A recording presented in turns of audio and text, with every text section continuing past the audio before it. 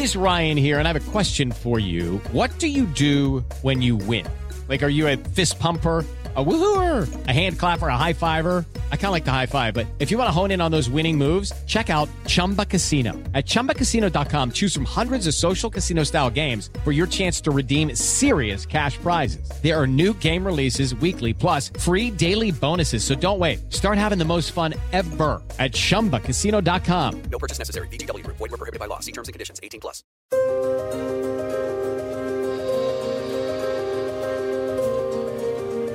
A prova de bala.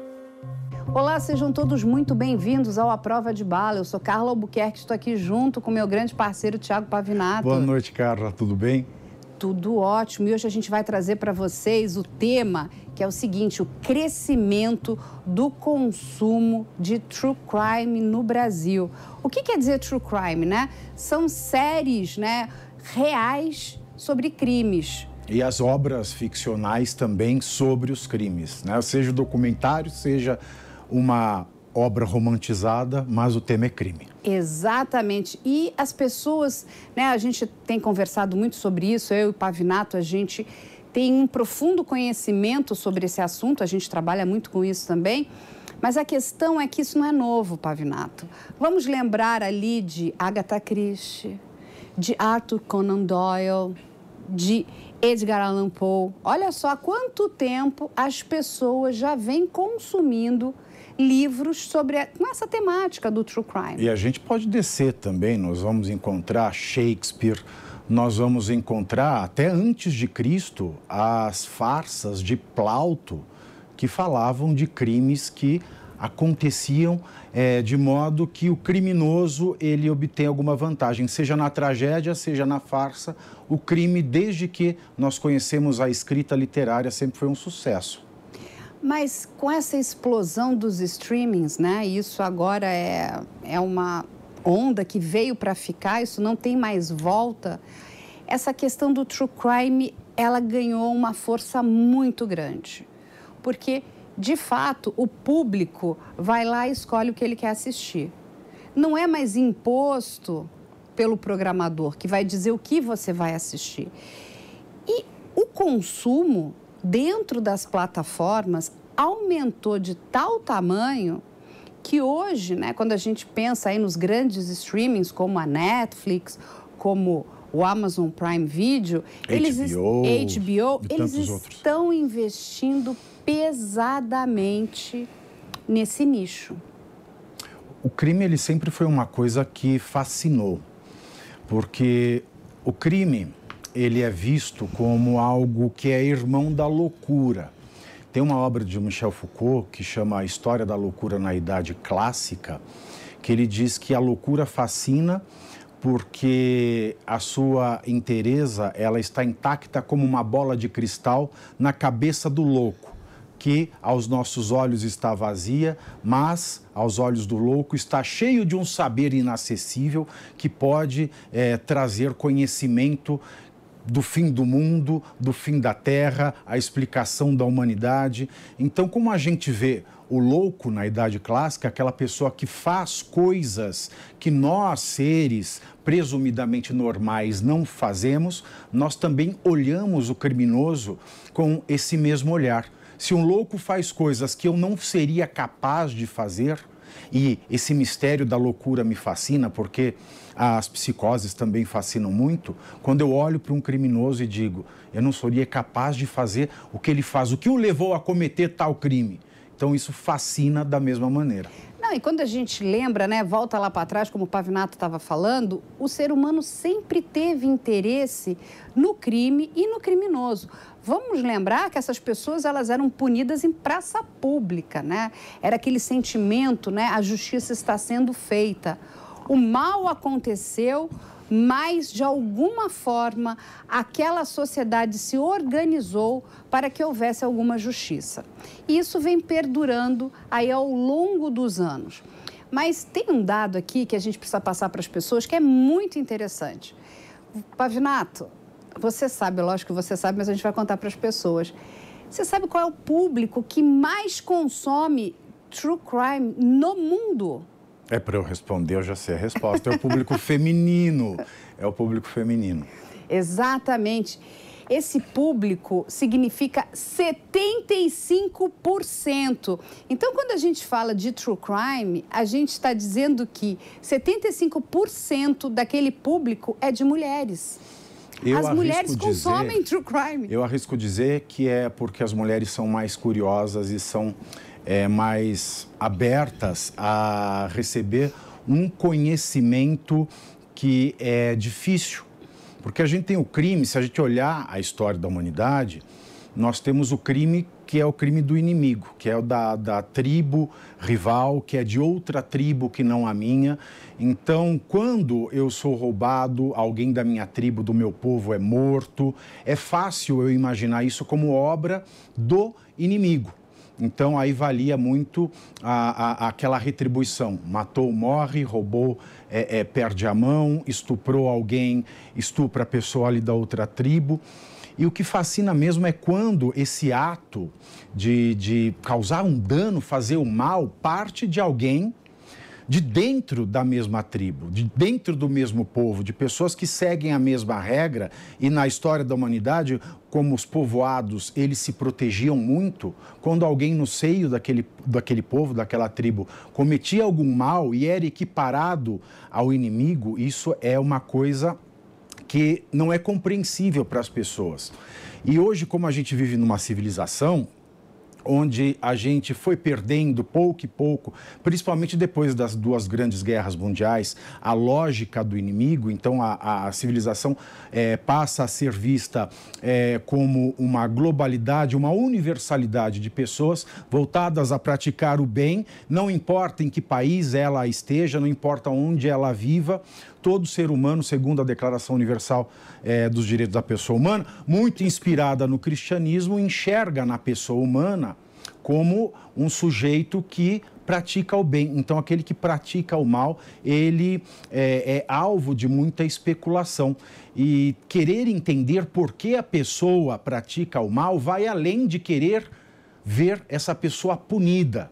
Então, as mulheres, elas têm mais interesse, porque eu arrisco dizer, elas têm mais sensibilidade.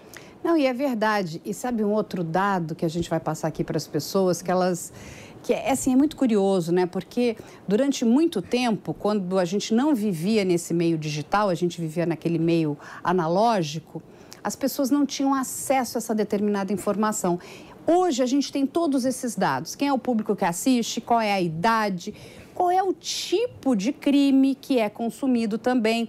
Porque, erroneamente, as pessoas, principalmente aqui no Brasil, né, e quando a gente para pensar nos jornais, que tudo estava ligado ao crime organizado. Nananina, não.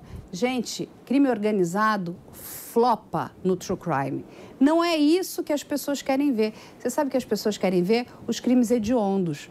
E aí a gente vai entrar dentro da psique da cabeça das pessoas. Porque as pessoas querem entender principalmente os homicídios.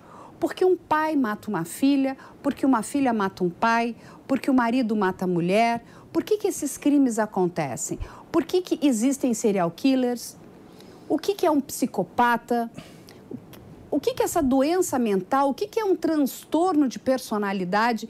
Então, todo esse vocabulário da psiquiatria forense e principalmente da área jurídica veio à tona. Aí você vê, né, que o crime e a psiquiatria se irmanam. Exatamente, né? É por isso, né, se a loucura ela sempre fascinou, o crime, quando ele fica irmanado com a psiquiatria, ele fascina ainda mais. Porque nós temos coisas diferentes, nós temos pessoas que não têm transtorno mental e cometem crimes, nós temos pessoas absolutamente sadias que não cometeriam aquele crime, mas se encontram em um estado específico momentâneo de emoção, de humor, que as faz cometer crimes. Nós temos pessoas com transtorno mental que cometem crime e pessoas com transtorno de personalidade, que é onde mora, né, nesse enquadramento psiquiátrico, o psicopata, que A gente vai comentar mais aqui ainda, não tem transtorno mental. Transtorno de personalidade é uma coisa,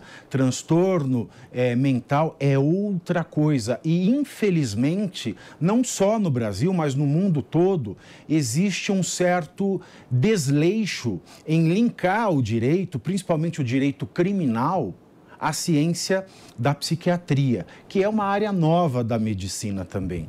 Então, nós temos aí um leque vasto e, como a Carla falou, quanto pior o crime, quanto mais hediondo, quanto mais perverso, mais sucesso esse crime vai fazer nas telas dos computadores, dos celulares, da televisão.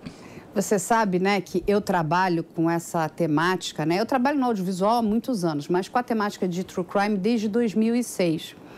O Pavinato já está comigo também há muitos anos. A gente faz um programa que é um grande sucesso, criminal. Que é o Investigação Criminal, que, enfim, está em todas as plataformas de streaming. Ele bomba. Nós já fizemos aí mais de 300 casos.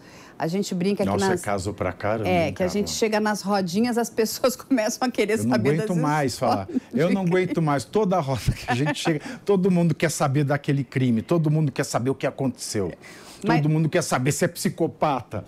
Fulano é psicopata? Enfim. Mas o que é muito interessante é que em 2006, né, quando eu resolvi trazer esse nicho de verdade para o Brasil, porque o que o Brasil trabalhava? Ele trabalhava e continua trabalhando muito com uma linha de jornalismo que é o sensacionalismo, né? Que te leva, que também prende atenção, que vende, mas é que ele te leva no desespero, que você vai ficar colado na tela e você não desgruda mais.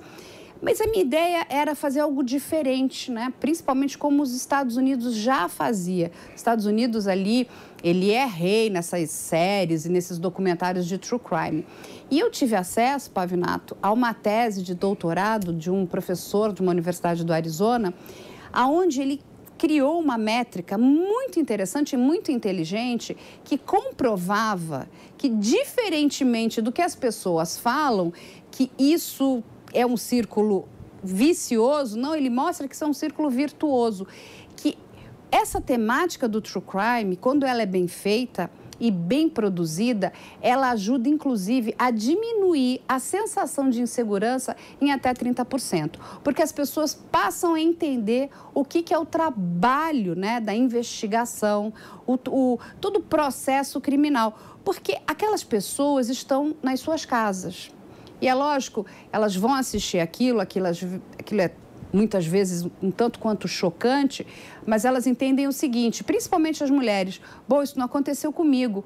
Como é que eu aprendo alguma coisa? Como é que eu posso ajudar? Porque isso também é uma característica muito feminina, né? A mulher, ela quer poder fazer parte, ajudar de alguma forma. E ela quer... tem até uma característica de preservação. O Pavinato também pode explicar um pouco isso, porque ele estudou isso muito. Então, quando você assiste, por pior que seja, alguma coisa você assimila, inclusive para se preservar de passar por algo similar. Porque você começa a entender aonde que aquela pessoa errou, como é que eu posso me proteger, não é isso? Enquanto o homem ele tem um instinto de enfrentamento para a proteção, a mulher ela tem um instinto de preservação para a proteção, né? Algo bastante paterno e materno, enquanto um se preocupa mais de última hora e vai ter uma reação sempre mais proativa diante do mal que se apresenta, a mulher ela tem sempre um instinto mais preventivo com relação... É algo materno das mulheres, e o interessante é que o consumo de true crime, ele não só ajuda nessa questão de prevenção, né, e de identificação de perfis com os quais eu não quero mais me meter, porque quando a gente consome muito esse tipo de produto audiovisual, nós vemos características que se repetem em diversos criminosos. E, eventualmente, nós enxergamos características muito fortemente em pessoas do nosso círculo. Isso não quer dizer que elas sejam criminosas, mas isso levanta um cartão amarelo que seja no aprofundamento dessa relação. Muitas das vezes, isso salva a pessoa de cair num golpe, de ser vítima de um crime. E o True Crime, além desse aspecto positivo, eu queria acrescentar que ele traz muita vantagem para a sociedade toda. Por quê? Porque ele educa juridicamente, ele ensina que as pessoas têm direito ao devido processo legal, quando é que uma sentença é justa, quando é que uma sentença é injusta. Então, ele capacita a pessoa a criticar as leis do país e também a criticar decisões que, às vezes, de fato, não casam com um direito constitucional de um Estado democrático de direito. E você educa um eleitor, porque você vai olhar para o teu candidato do legislativo e vai falar, ele não está fazendo nada. Tem um problema na lei e nada acontece. E ele educa também a sociedade a parar para pensar que todos têm um direito de defesa. Ele também mostra que se alguém da minha família tem essas características que a gente vê em serial killers ou psicopatas ou pessoas com algum transtorno mental, ele promove uma conscientização de modo que as famílias levem essas pessoas e as famílias procurem ajuda psiquiátrica. Você sabe, Pavinato, que tem uma médica, e eu até separei aqui um trechinho de uma fala dela, que é bem interessante também, para a gente discutir aqui. Doutora Priscila Gasparini Fernandes diz o seguinte: o crescimento de consumo por parte pública a esse conteúdo tem relação com a curiosidade. Muita curiosidade, as mulheres são muito curiosas. E também com a ideia de resolver os casos, como se fosse atuar na investigação. Então, ela se coloca também dentro da investigação, ela quer descobrir alguma coisa que ninguém parou para pensar ali. O sexto sentido. Exatamente, feminino. Na resolução do problema. E essa atividade, ela explica que gera uma sensação de recompensa muito grande. E ela libera neurotransmissores que dão uma sensação de prazer ao indivíduo. Entende? Então, quando a gente pensa muito nessa questão da mulher e do true crime, e por que ela se envolve tanto, porque ela exatamente tem ela se sente recompensada quando ela consegue de verdade descobrir alguma coisa, ou receber alguma informação, ou passar alguma informação que ela aprendeu. A gente acaba recebendo quantas mensagens você não recebe de agradecimento? Muitas. Né? Eu recebo várias das pessoas. Agradecimento, pedido de ajuda. Exatamente, porque as pessoas querem, né, aquela informação, inclusive, para passar adiante. Por isso que um true crime, ele precisa, inclusive, quando a gente fala, né, de uma obra de true crime, seja ela literária ou seja ela audiovisual, ela precisa ser muito séria. A checagem de informação, ela é primordial. O que a gente encontra, né, é que muita gente quer surfar nessa onda, mas ninguém entende, ninguém nem imagina a dificuldade que é de trabalhar com esse assunto. Porque nós estamos falando, Pavinato, de histórias reais. Nós estamos falando da vida das pessoas. E não é uma brincadeira, não é uma ficção. Toda vez que a gente pega um caso, né, e eu muitas vezes aqui paro para pensar, já falei isso muito com o Pavinato, gente, se nós escrevêssemos isso numa ficção, vamos pegar ali, né, o caso da Elise Matsunaga. A pessoa ia falar, gente, como vocês são exagerados, né? Uma mulher matou o marido, amamentou o filho e foi picar depois o marido, jogar ele pelo estado de São Paulo. Aconteceu. Mas aconteceu, exatamente. Então, é essa relação com a realidade, e quando você para entender, inclusive, a crueldade, e por que esses assuntos precisam ser tratados de forma muito séria, né? Então, é lógico que tem várias empresas que o fazem, né? Que produzem coisas muito sérias. Existem pessoas que, enfim, a gente não vamos entrar aqui nos detalhes, mas eles querem só ganhar os louros e surfar. Agora, o Pavinato que está aqui e que não me deixa mentir, que é advogado, ele sabe a dificuldade de, quando chega um processo. Agora mesmo está acontecendo aqui o júri da Flor de Lis.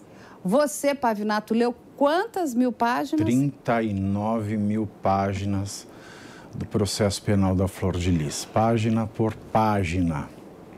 Exatamente, porque para ele poder explicar, né, inclusive para a audiência, que processo é aquele, que caso é aquele, por que que essa mulher está sendo, né, indiciada, o que aconteceu, porque as informações são muito desencontradas. Que provas nós temos, que testemunha diz isso, que testemunha diz aquilo, que testemunha conflita com a outra, que prova conflita com a outra, que depoimento não casa com a prova. E hoje nós temos um arsenal de tecnologia que ajudam muito no processo. Por exemplo, a localização do celular no momento que é pego pelas torres, pelo sinal que o celular emite. Né? Exatamente. Hoje nós não temos mais aquela privacidade, aquela intimidade de antigamente. A pessoa fala, eu estava em tal lugar, a autoridade policial na investigação ela pode requisitar a operadora onde é que estava o aparelho celular naquele momento. Então é tudo muito rico. Tudo muito denso, e para toda a prova nós temos uma manifestação, uma contraprova, uma argumentação nova. Então é muito difícil você conseguir fazer assim, com um estalar de dedos ou só lendo a notícia de jornal. Aliás, isso é muito irresponsável. Para se fazer um bom documentário True Crime, para se discutir, você precisa saber tudo da investigação, você precisa saber tudo do processo. Se você quer fazer um documentário definitivo, tem que ter sentença transitada em julgado, tem que ter condenação ou absolvição. Porque aí você vai tratar do aspecto jurídico da sentença com as provas. Se a pessoa ela é absolvida, é mais fácil de fazer. Agora, se a pessoa é condenada, você pode sim criticar a sentença, você pode sim criticar como o processo foi conduzido, mas você precisa conhecer todo o processo e toda a investigação. Falar com as duas partes, isso também é essencial. E claro, ter na sua equipe de produção quem conheça a lei e quem conheça de fato a psiquiatria. Não só psicologia também, mas a psiquiatria ela é fundamental nessas análises dos crimes mais brutais, porque só um psiquiatra é capaz de apontar que ali existe um transtorno mental ou de personalidade. O que nós temos muito hoje no Brasil são opinadores que mais trazem prejuízo do que ajudam a desenvolver o produto do True Crime com todas as vantagens que ele traz para a sociedade.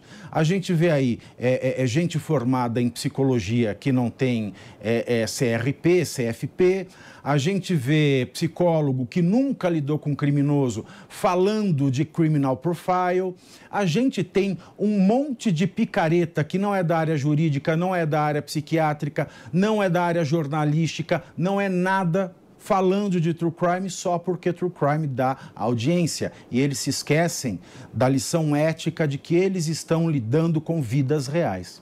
Exatamente, isso é muito importante. Você sabe, eu vou trazer aqui um caso para a gente discutir um pouquinho, a gente dá uma palhinha para as pessoas, que é o caso do goleiro Bruno.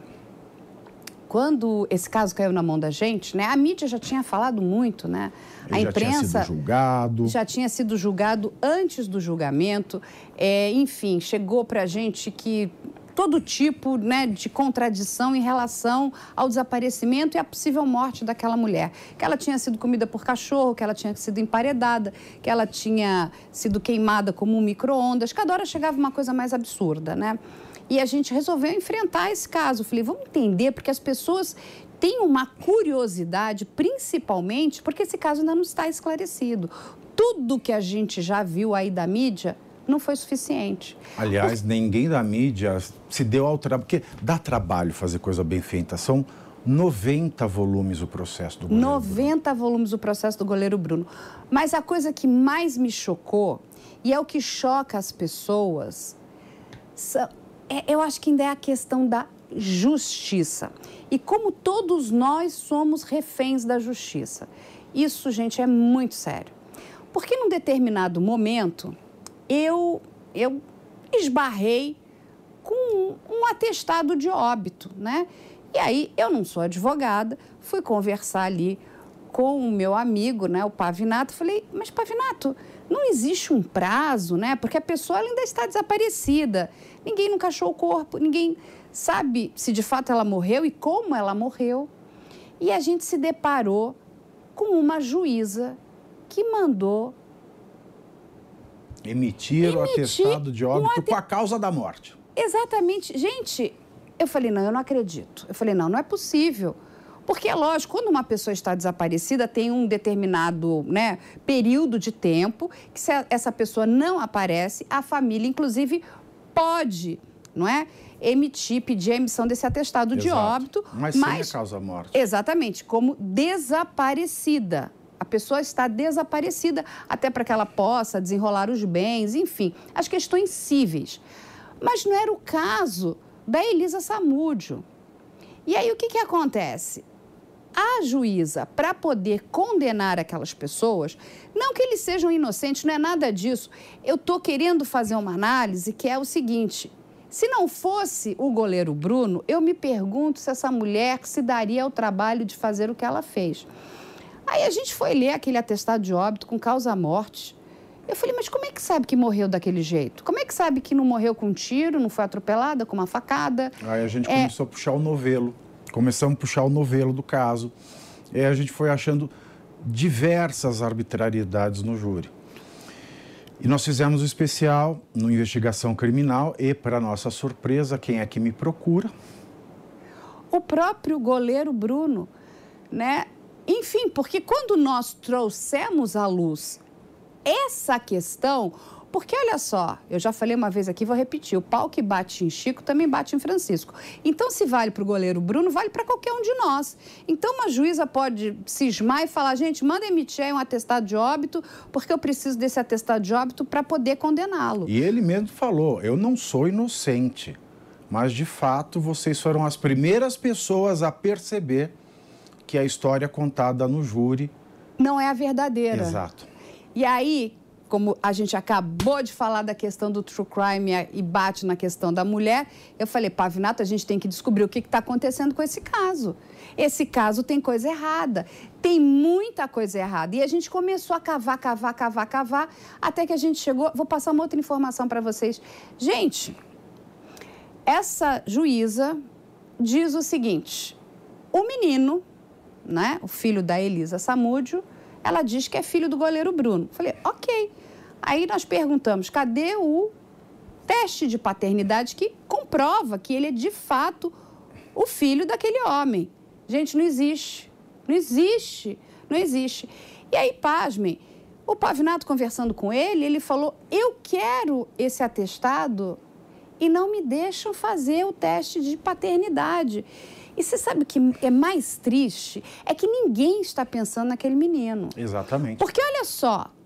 A avó está usando o menino para ganhar fama, no mínimo. Mas é mais sério do que isso, porque se ficar de fato comprovado que esse menino não é filho do Bruno, gente, você tirou um piano das costas desse menino. Porque uma coisa é o pai matar a mãe. Outra coisa é um estranho matar a mãe. Exatamente. Você entende? Essa criança em nenhum momento está sendo protegida. Então, assim, colocaram o nome dele. E aí, a terceira coisa que me deixou, assim, perplexa. Não, a avó batiza o menino de Bruno. O processo, ele é cheio de coisas muito bizarras. A conduta da avó não é uma conduta materna. E... Só adiantando aqui, eu e a doutora Alessandra Girardi pedimos, em nome do goleiro Bruno, que, repito, ele diz, eu sou o culpado, ninguém está dizendo que ele é inocente, mas existe uma grande chance desse exame ser feito agora, até o final desse ano, e nós saberemos, de fato, antes de concluir essa história do goleiro Bruno, se o menino que está com a avó é de fato filho dele. Então, aí quando a gente para pensar, olha o que é uma construção de true crime. Isso chegou nas nossas mãos porque existia, né, um desejo da sociedade de entender esse crime. Porque ainda é um crime, gente, sem solução. O corpo dessa moça nunca foi encontrado. Eu acho que em nenhum momento ninguém se preocupou com ela, porque ela é a vítima. Ninguém parou para criticar e ver se a investigação criminal ela estava sendo feita do jeito correto. Nós somos os primeiros a chamar peritos criminais, delegados, autoridades policiais, legistas, para analisar o que foi feito lá. O que foi feito durante todo o processo, o julgamento e até depois, foi apenas replicar manifestações das autoridades que cuidavam do caso. Mas ninguém parou para analisar se aquilo era factível ou não. Então, isso causa uma indignação muito grande na sociedade. Porque aí, ao invés de nós termos aquela sensação de justiça, começa a vir aquele gosto amargo da injustiça. E se isso pode ser feito com ele, isso pode ser feito comigo, pode ser feito com você, pode ser feito com qualquer um de nós. E foi feito com ele que tinha muito dinheiro para pagar os melhores advogados, se acontecer com a gente, que não vai conseguir pagar o melhor advogado criminal. Exatamente. Então, isso é só um caso, é só um pedacinho de uma história que a gente está contando para vocês para mostrar a complexidade. E é papel da imprensa, da boa imprensa, investigar todo tipo de informação que ela passa adiante, principalmente nessa área criminal. A gente tem que checar e rechecar, porque a briga hoje, né, Pavinato, de audiência, do furo jornalístico, faz com que, infelizmente, os profissionais soltem as coisas de forma muito, sabe, atormentada. Aquela informação não foi checada. Exato. Exatamente. É conversar. Porque quando a gente decide que vai trabalhar com esse nicho, e o Pavinato aqui falou muito bem, a primeira coisa que a gente precisa ter é essa infraestrutura jurídica. Porque sem isso, a gente não vai conseguir, inclusive, solucionar aquele determinado crime. E se a gente não faz isso, se a gente acaba com a vida de alguém que é supostamente criminoso, a gente não está só acabando com a vida do criminoso que pode não ser criminoso. A gente também está desrespeitando a memória da vítima. A gente está levando adiante uma história que a família da vítima que já sofre, ela vai sofrer mais. A gente está manchando a reputação, a memória, porque a reputação não há mais, a memória de alguém que não está mais aqui para se defender. Então, se alguma justiça existe à memória das vítimas desses crimes brutais, essa justiça é que, mais do que encarcerar alguém, é esclarecer por que esse crime foi cometido. Porque quanto mais absurdo, quanto mais sem nexo, quanto mais louco, quanto mais transtornado for o motivo, maior é a certeza da aplicação de uma pena mais severa e a conscientização de toda a nação para que ela peça ao legislativo leis mais severas, um processo mais eficiente que trate desses perfis criminais que assombram e deixam todo mundo de queixo caído. Então, não é só apontar para um criminoso, dizer qual é o perfil desse criminoso, como é que ele agia, como é que ele pensava, como é que foi investigado, como é que foi solucionado, como é que foi julgado. É honrar a memória da vítima que não está mais aqui para se defender. E como o Pavinato bem falou aqui, né, a gente também conhece um criminólogo, que é o Dr. Christian Costa. Maior criminal profiler do Brasil. É verdade. E ele desenvolveu, né, um teste exatamente para poder fazer análise desses perfis. Porque o que acontece hoje, né? Hoje, as pessoas, os criminosos, são encarcerados e aí, depois de um determinado tempo, eles começam a entrar num regime de progressão de pena. Exato. Não é? Aí, o que acontece? Mas aí a gente esbarra naquele criminoso que é o psicopata. Esse não pode entrar nesse regime de progressão de pena. Não poderia.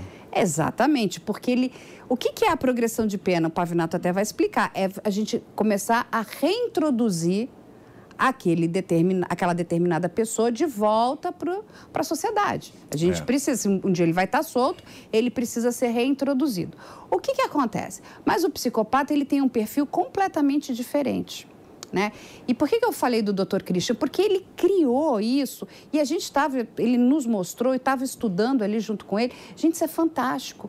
Eu não sei como é que isso não está em todas as penitenciárias. Isso devia fazer parte ali, sabe? Junto com a documentação de todo preso, para saber se ele tem condição de ser ressocializado, de ir, né, para esse regime, né? De diminuição, não é nem a diminuição, do é o fechado regime... para o semiaberto, do semiaberto para o aberto. A nossa lei de execução penal, ela é muito bonita. Né? Se a gente lê a lei de execução penal, que é de 84, é uma lei assinada pelo general Figueiredo, se a gente lê aquela lei, a gente fala assim, bom, o criminoso vai entrar no sistema carcerário e ele vai sair Jesus Cristo, de tão maravilhosa que a lei é. Porque ela diz que quando a pessoa entra no sistema carcerário, ela tem sim que fazer esse exame do perfil criminológico, que é o exame que foi aperfeiçoado pelo Dr. Christian Costa, que inventou essa tecnologia para uma análise rápida e com baixo risco, com baixa margem de erro no diagnóstico. Bom, então, desde 84, a lei diz que quem entrou para o sistema carcerário tem que fazer o seu perfil porque ele vai ser posto numa cela ou num presídio com pessoas do mesmo perfil criminológico, para que um não contamine o outro.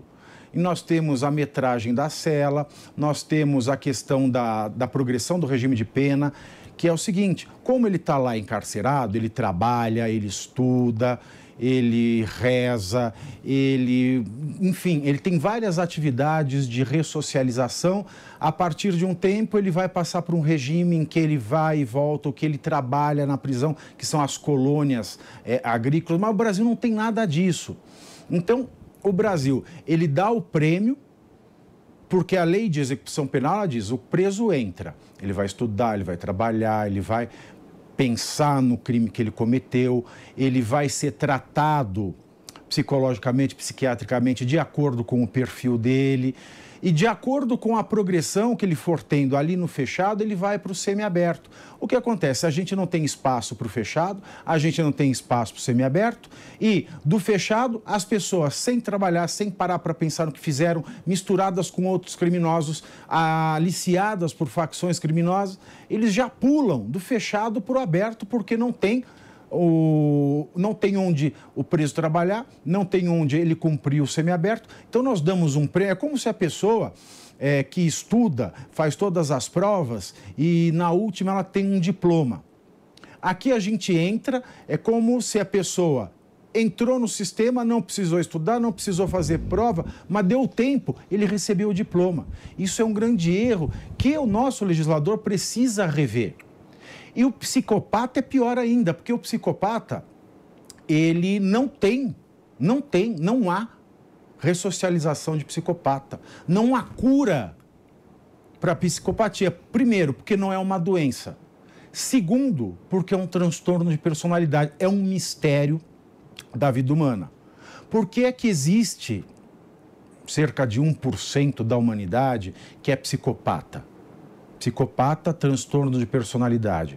Personalidade é a sensibilidade que a pessoa humana tem de saber que ela não é o centro do universo.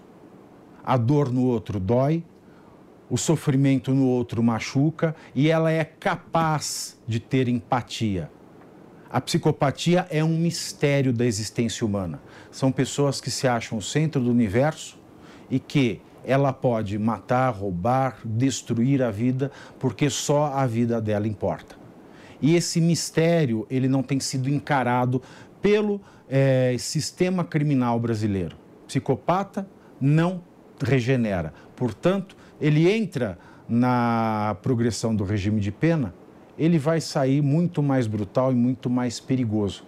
E o true crime também, ele se esquiva de parar para pensar nisso, porque até no próprio direito não há um estudo efetivo para o encaminhamento do psicopata no sistema carcerário. E aí, né, Pavinato, a gente está falando aqui do true crime, de como as pessoas gostam, né, desse gênero. E eu entendo, a gente aqui já discutiu isso bastante, tem a questão da investigação, tem a questão da proteção. Agora, eu não consigo entender a adoração que algumas pessoas têm e fazem por alguns criminosos. Isso, para mim, me deixa perplexa. Assim, o porquê que uma pessoa vai adorar um criminoso? Gente, essa semana veio a óbito, até de forma muito digna, né? Depois de tudo que aquele homem fez, o Guilherme de Pádua. Ele teve uma morte digna, teve um infarto e morreu. Como o próprio pastor da igreja dele, como é que ele falou? Estava em pé e caiu. Ou algo assim, ele parecia até uma coisa meio jocosa. Agora, a quantidade de pessoas lamentando a morte desse homem, eu posso até entender a família dele lamentar, a mulher dele atual lamentar, mas as pessoas lamentarem a morte de um assassino que fez o que fez com aquela moça. Vieram me perguntar o que eu tinha, qual era o meu sentimento, né? Porque como eu conheci muito ele, eu falei, eu não tenho sentimento nenhum por essa pessoa, nem bom nem ruim. Não que eu deseje a morte de ninguém, porque eu só não desejo, mas eu não tenho o menor sentimento, sabe? Eu acho que ele foi um alívio, inclusive para a família da Glória Pérez, porque agora ele passa a ser calado. Porque era um homem que não parava de cometer, né, ilações e falando mentiras a respeito da Daniela. Agora, o que me deixou profundamente entristecida foi a esposa dele contratar uma pessoa, chamar um homem para ler uma carta ou um documento como se fosse o Guilherme de Pádua, dizendo que ele teve sim um caso com a Daniela e que quem cometeu o crime tinha sido a primeira esposa dele, que ele era praticamente uma vítima naquela situação. Gente, que pessoas são essas, Pavinato? Que mulher horrorosa é essa? E que, assim, o que é isso? Fazer fila para ir num velório de um criminoso? Tá tudo errado, né, gente?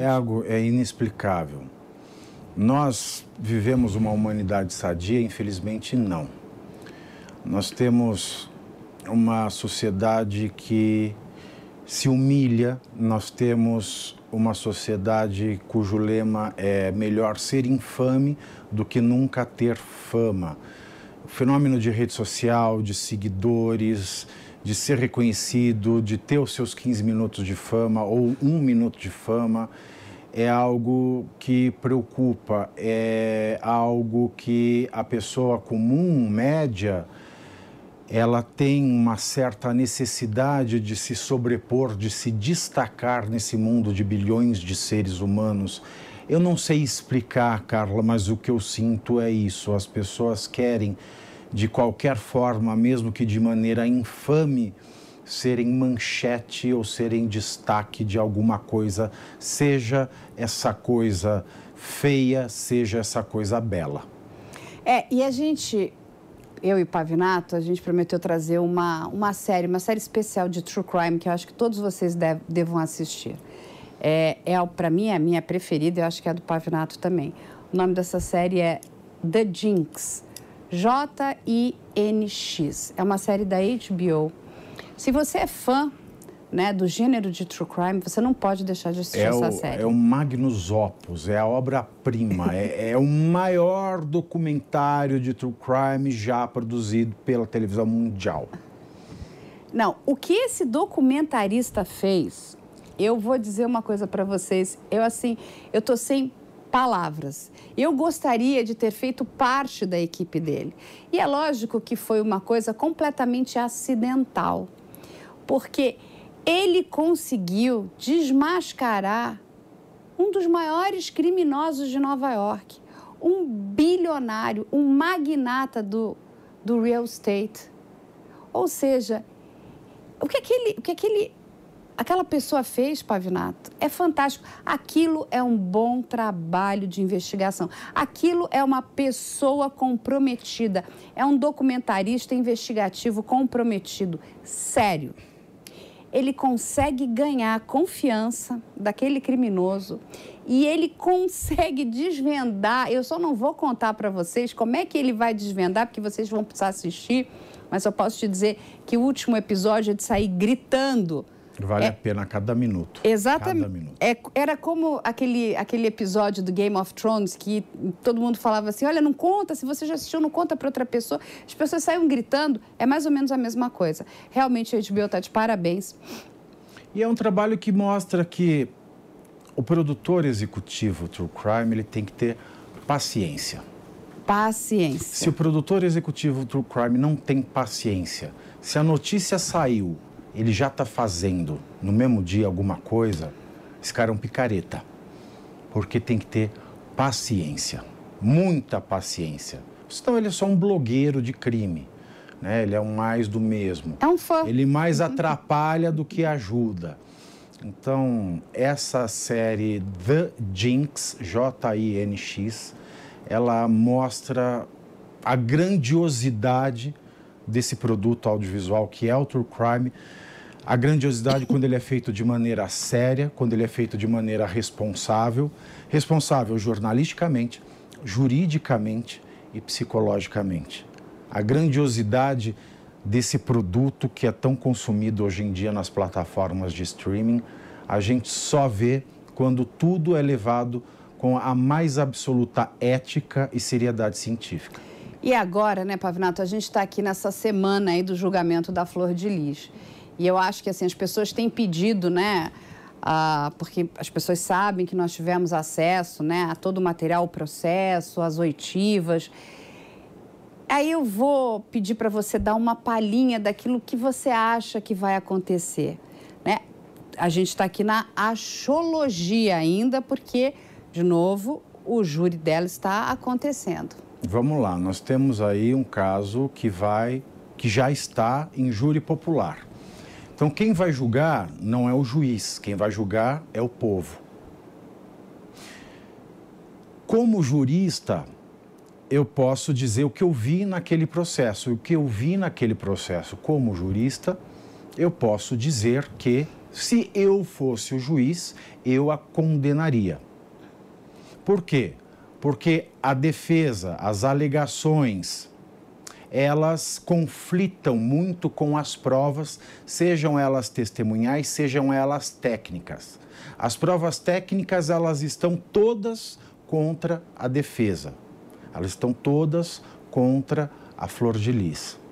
Mas nós temos aí um tribunal de vários juízes que são os jurados, que são leigos, que podem deixar se levar por alguma prova da defesa, que podem se apegar a um fato, a uma razão, então ela pode ser absolvida. Exatamente. E eu vou trazer aqui mais uma informação que, assim, nós vamos trazer esse caso aqui também para a prova de bala, né? O Pavinato está estudando. Eu, inclusive, já entrevistei o advogado de defesa da vítima lá na Itália, que é do caso Robinho. Esse é um outro caso aí que está bombando nesse momento. É um caso também bastante complicado, principalmente porque ele comete um crime na Itália, só que ele está foragido no Brasil, ele é procurado pela Interpol. Se ele colocar o pé para fora, ele vai preso, ele tem que ficar aqui no nosso país. O advogado da vítima me disse o seguinte, ele falou, Carla, a Itália respeita a decisão soberana do Brasil, né? Porque nós, aqui no nosso país, nós não podemos extraditar brasileiros natos, mas o que eles querem é que o Robinho cumpra a pena, na Itália ou no Brasil. Aí eu vou fazer uma pergunta aqui para o Pavinato nessa nossa conversa de True Crime aqui. O que você acha que vai acontecer, Pavinato? Ele vai cumprir pena aqui? Não sei, Carla. O Brasil, ele tem sido um fracasso a título de Estado democrático de direito. Eu não coloco fé na justiça brasileira como eu coloquei quando eu entrei para a faculdade de Direito. É tanta arbitrariedade, é tanto desleixo com alguns, arbitrariedade com outros, fechamento de olhos, que eu costumo dizer que a nossa justiça, ela é um grande cassino. E como um grande cassino, eu não consigo dar uma previsão do que vai acontecer.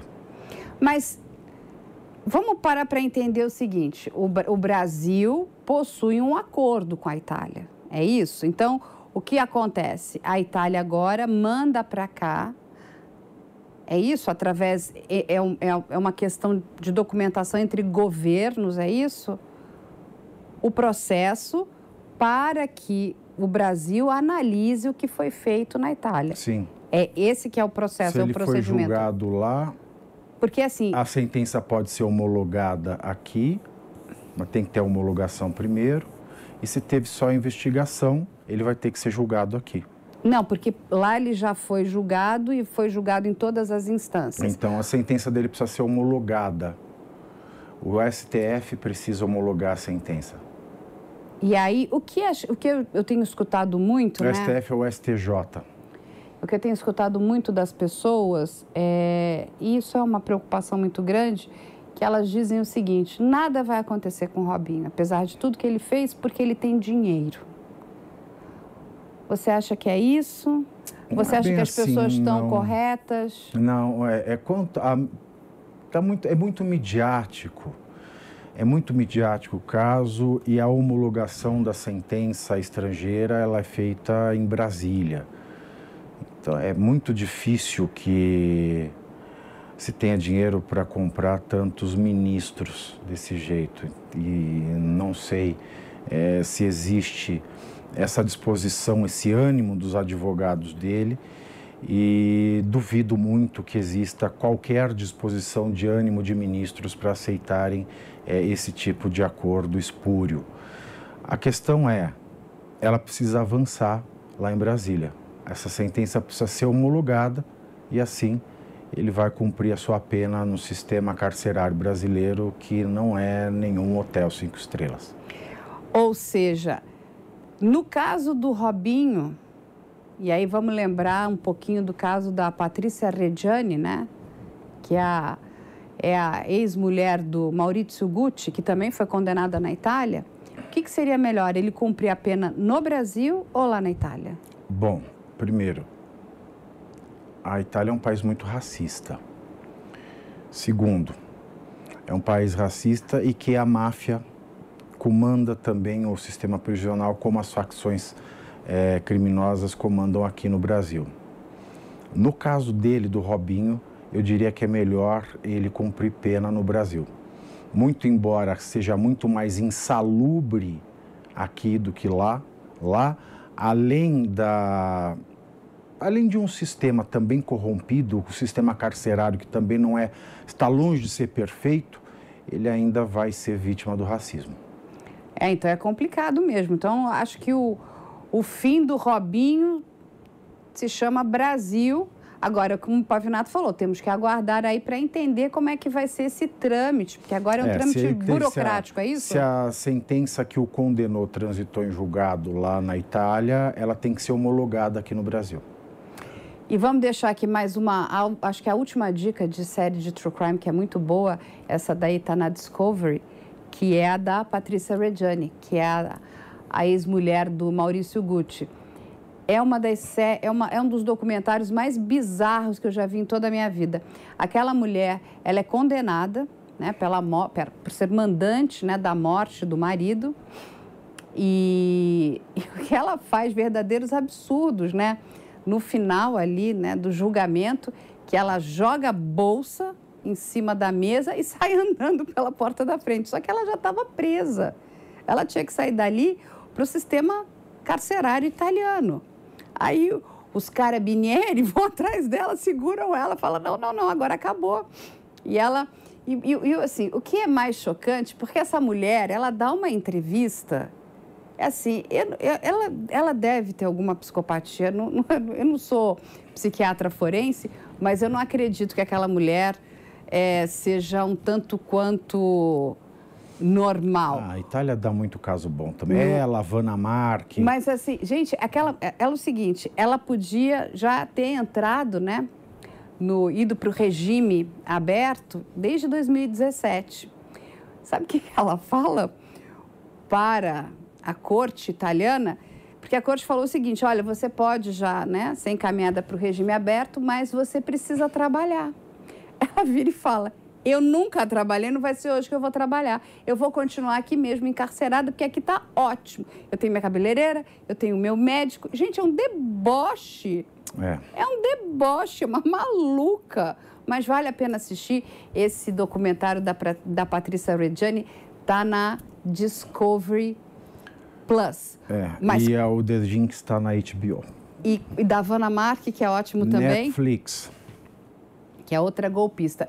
Gente, nós trouxemos hoje para vocês, né, essa questão do crescimento do consumo de true crime.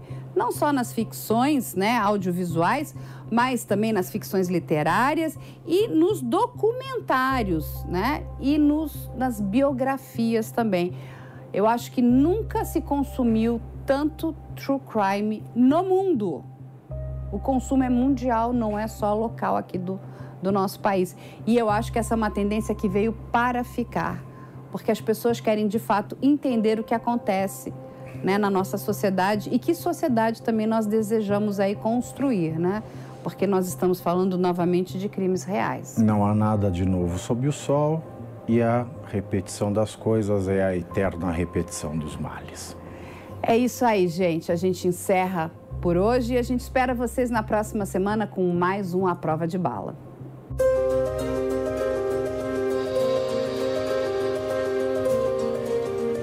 A Prova de Bala.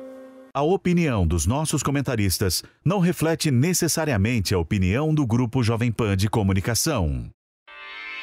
Realização Jovem Pan News. Judy was boring. Hello. Then Judy discovered ChumbaCasino.com. It's my little escape. Now Judy's the life of the party. Oh, baby, mama's bringing home the bacon. Whoa, take it easy, Judy. The Chumba life is for everybody. So go to ChumbaCasino.com and play over 100 casino-style games. Join today and play for free for your chance to redeem some serious prizes. ChumbaCasino.com. No purchase necessary. Void where prohibited by law. 18+ terms and conditions apply. See website for details.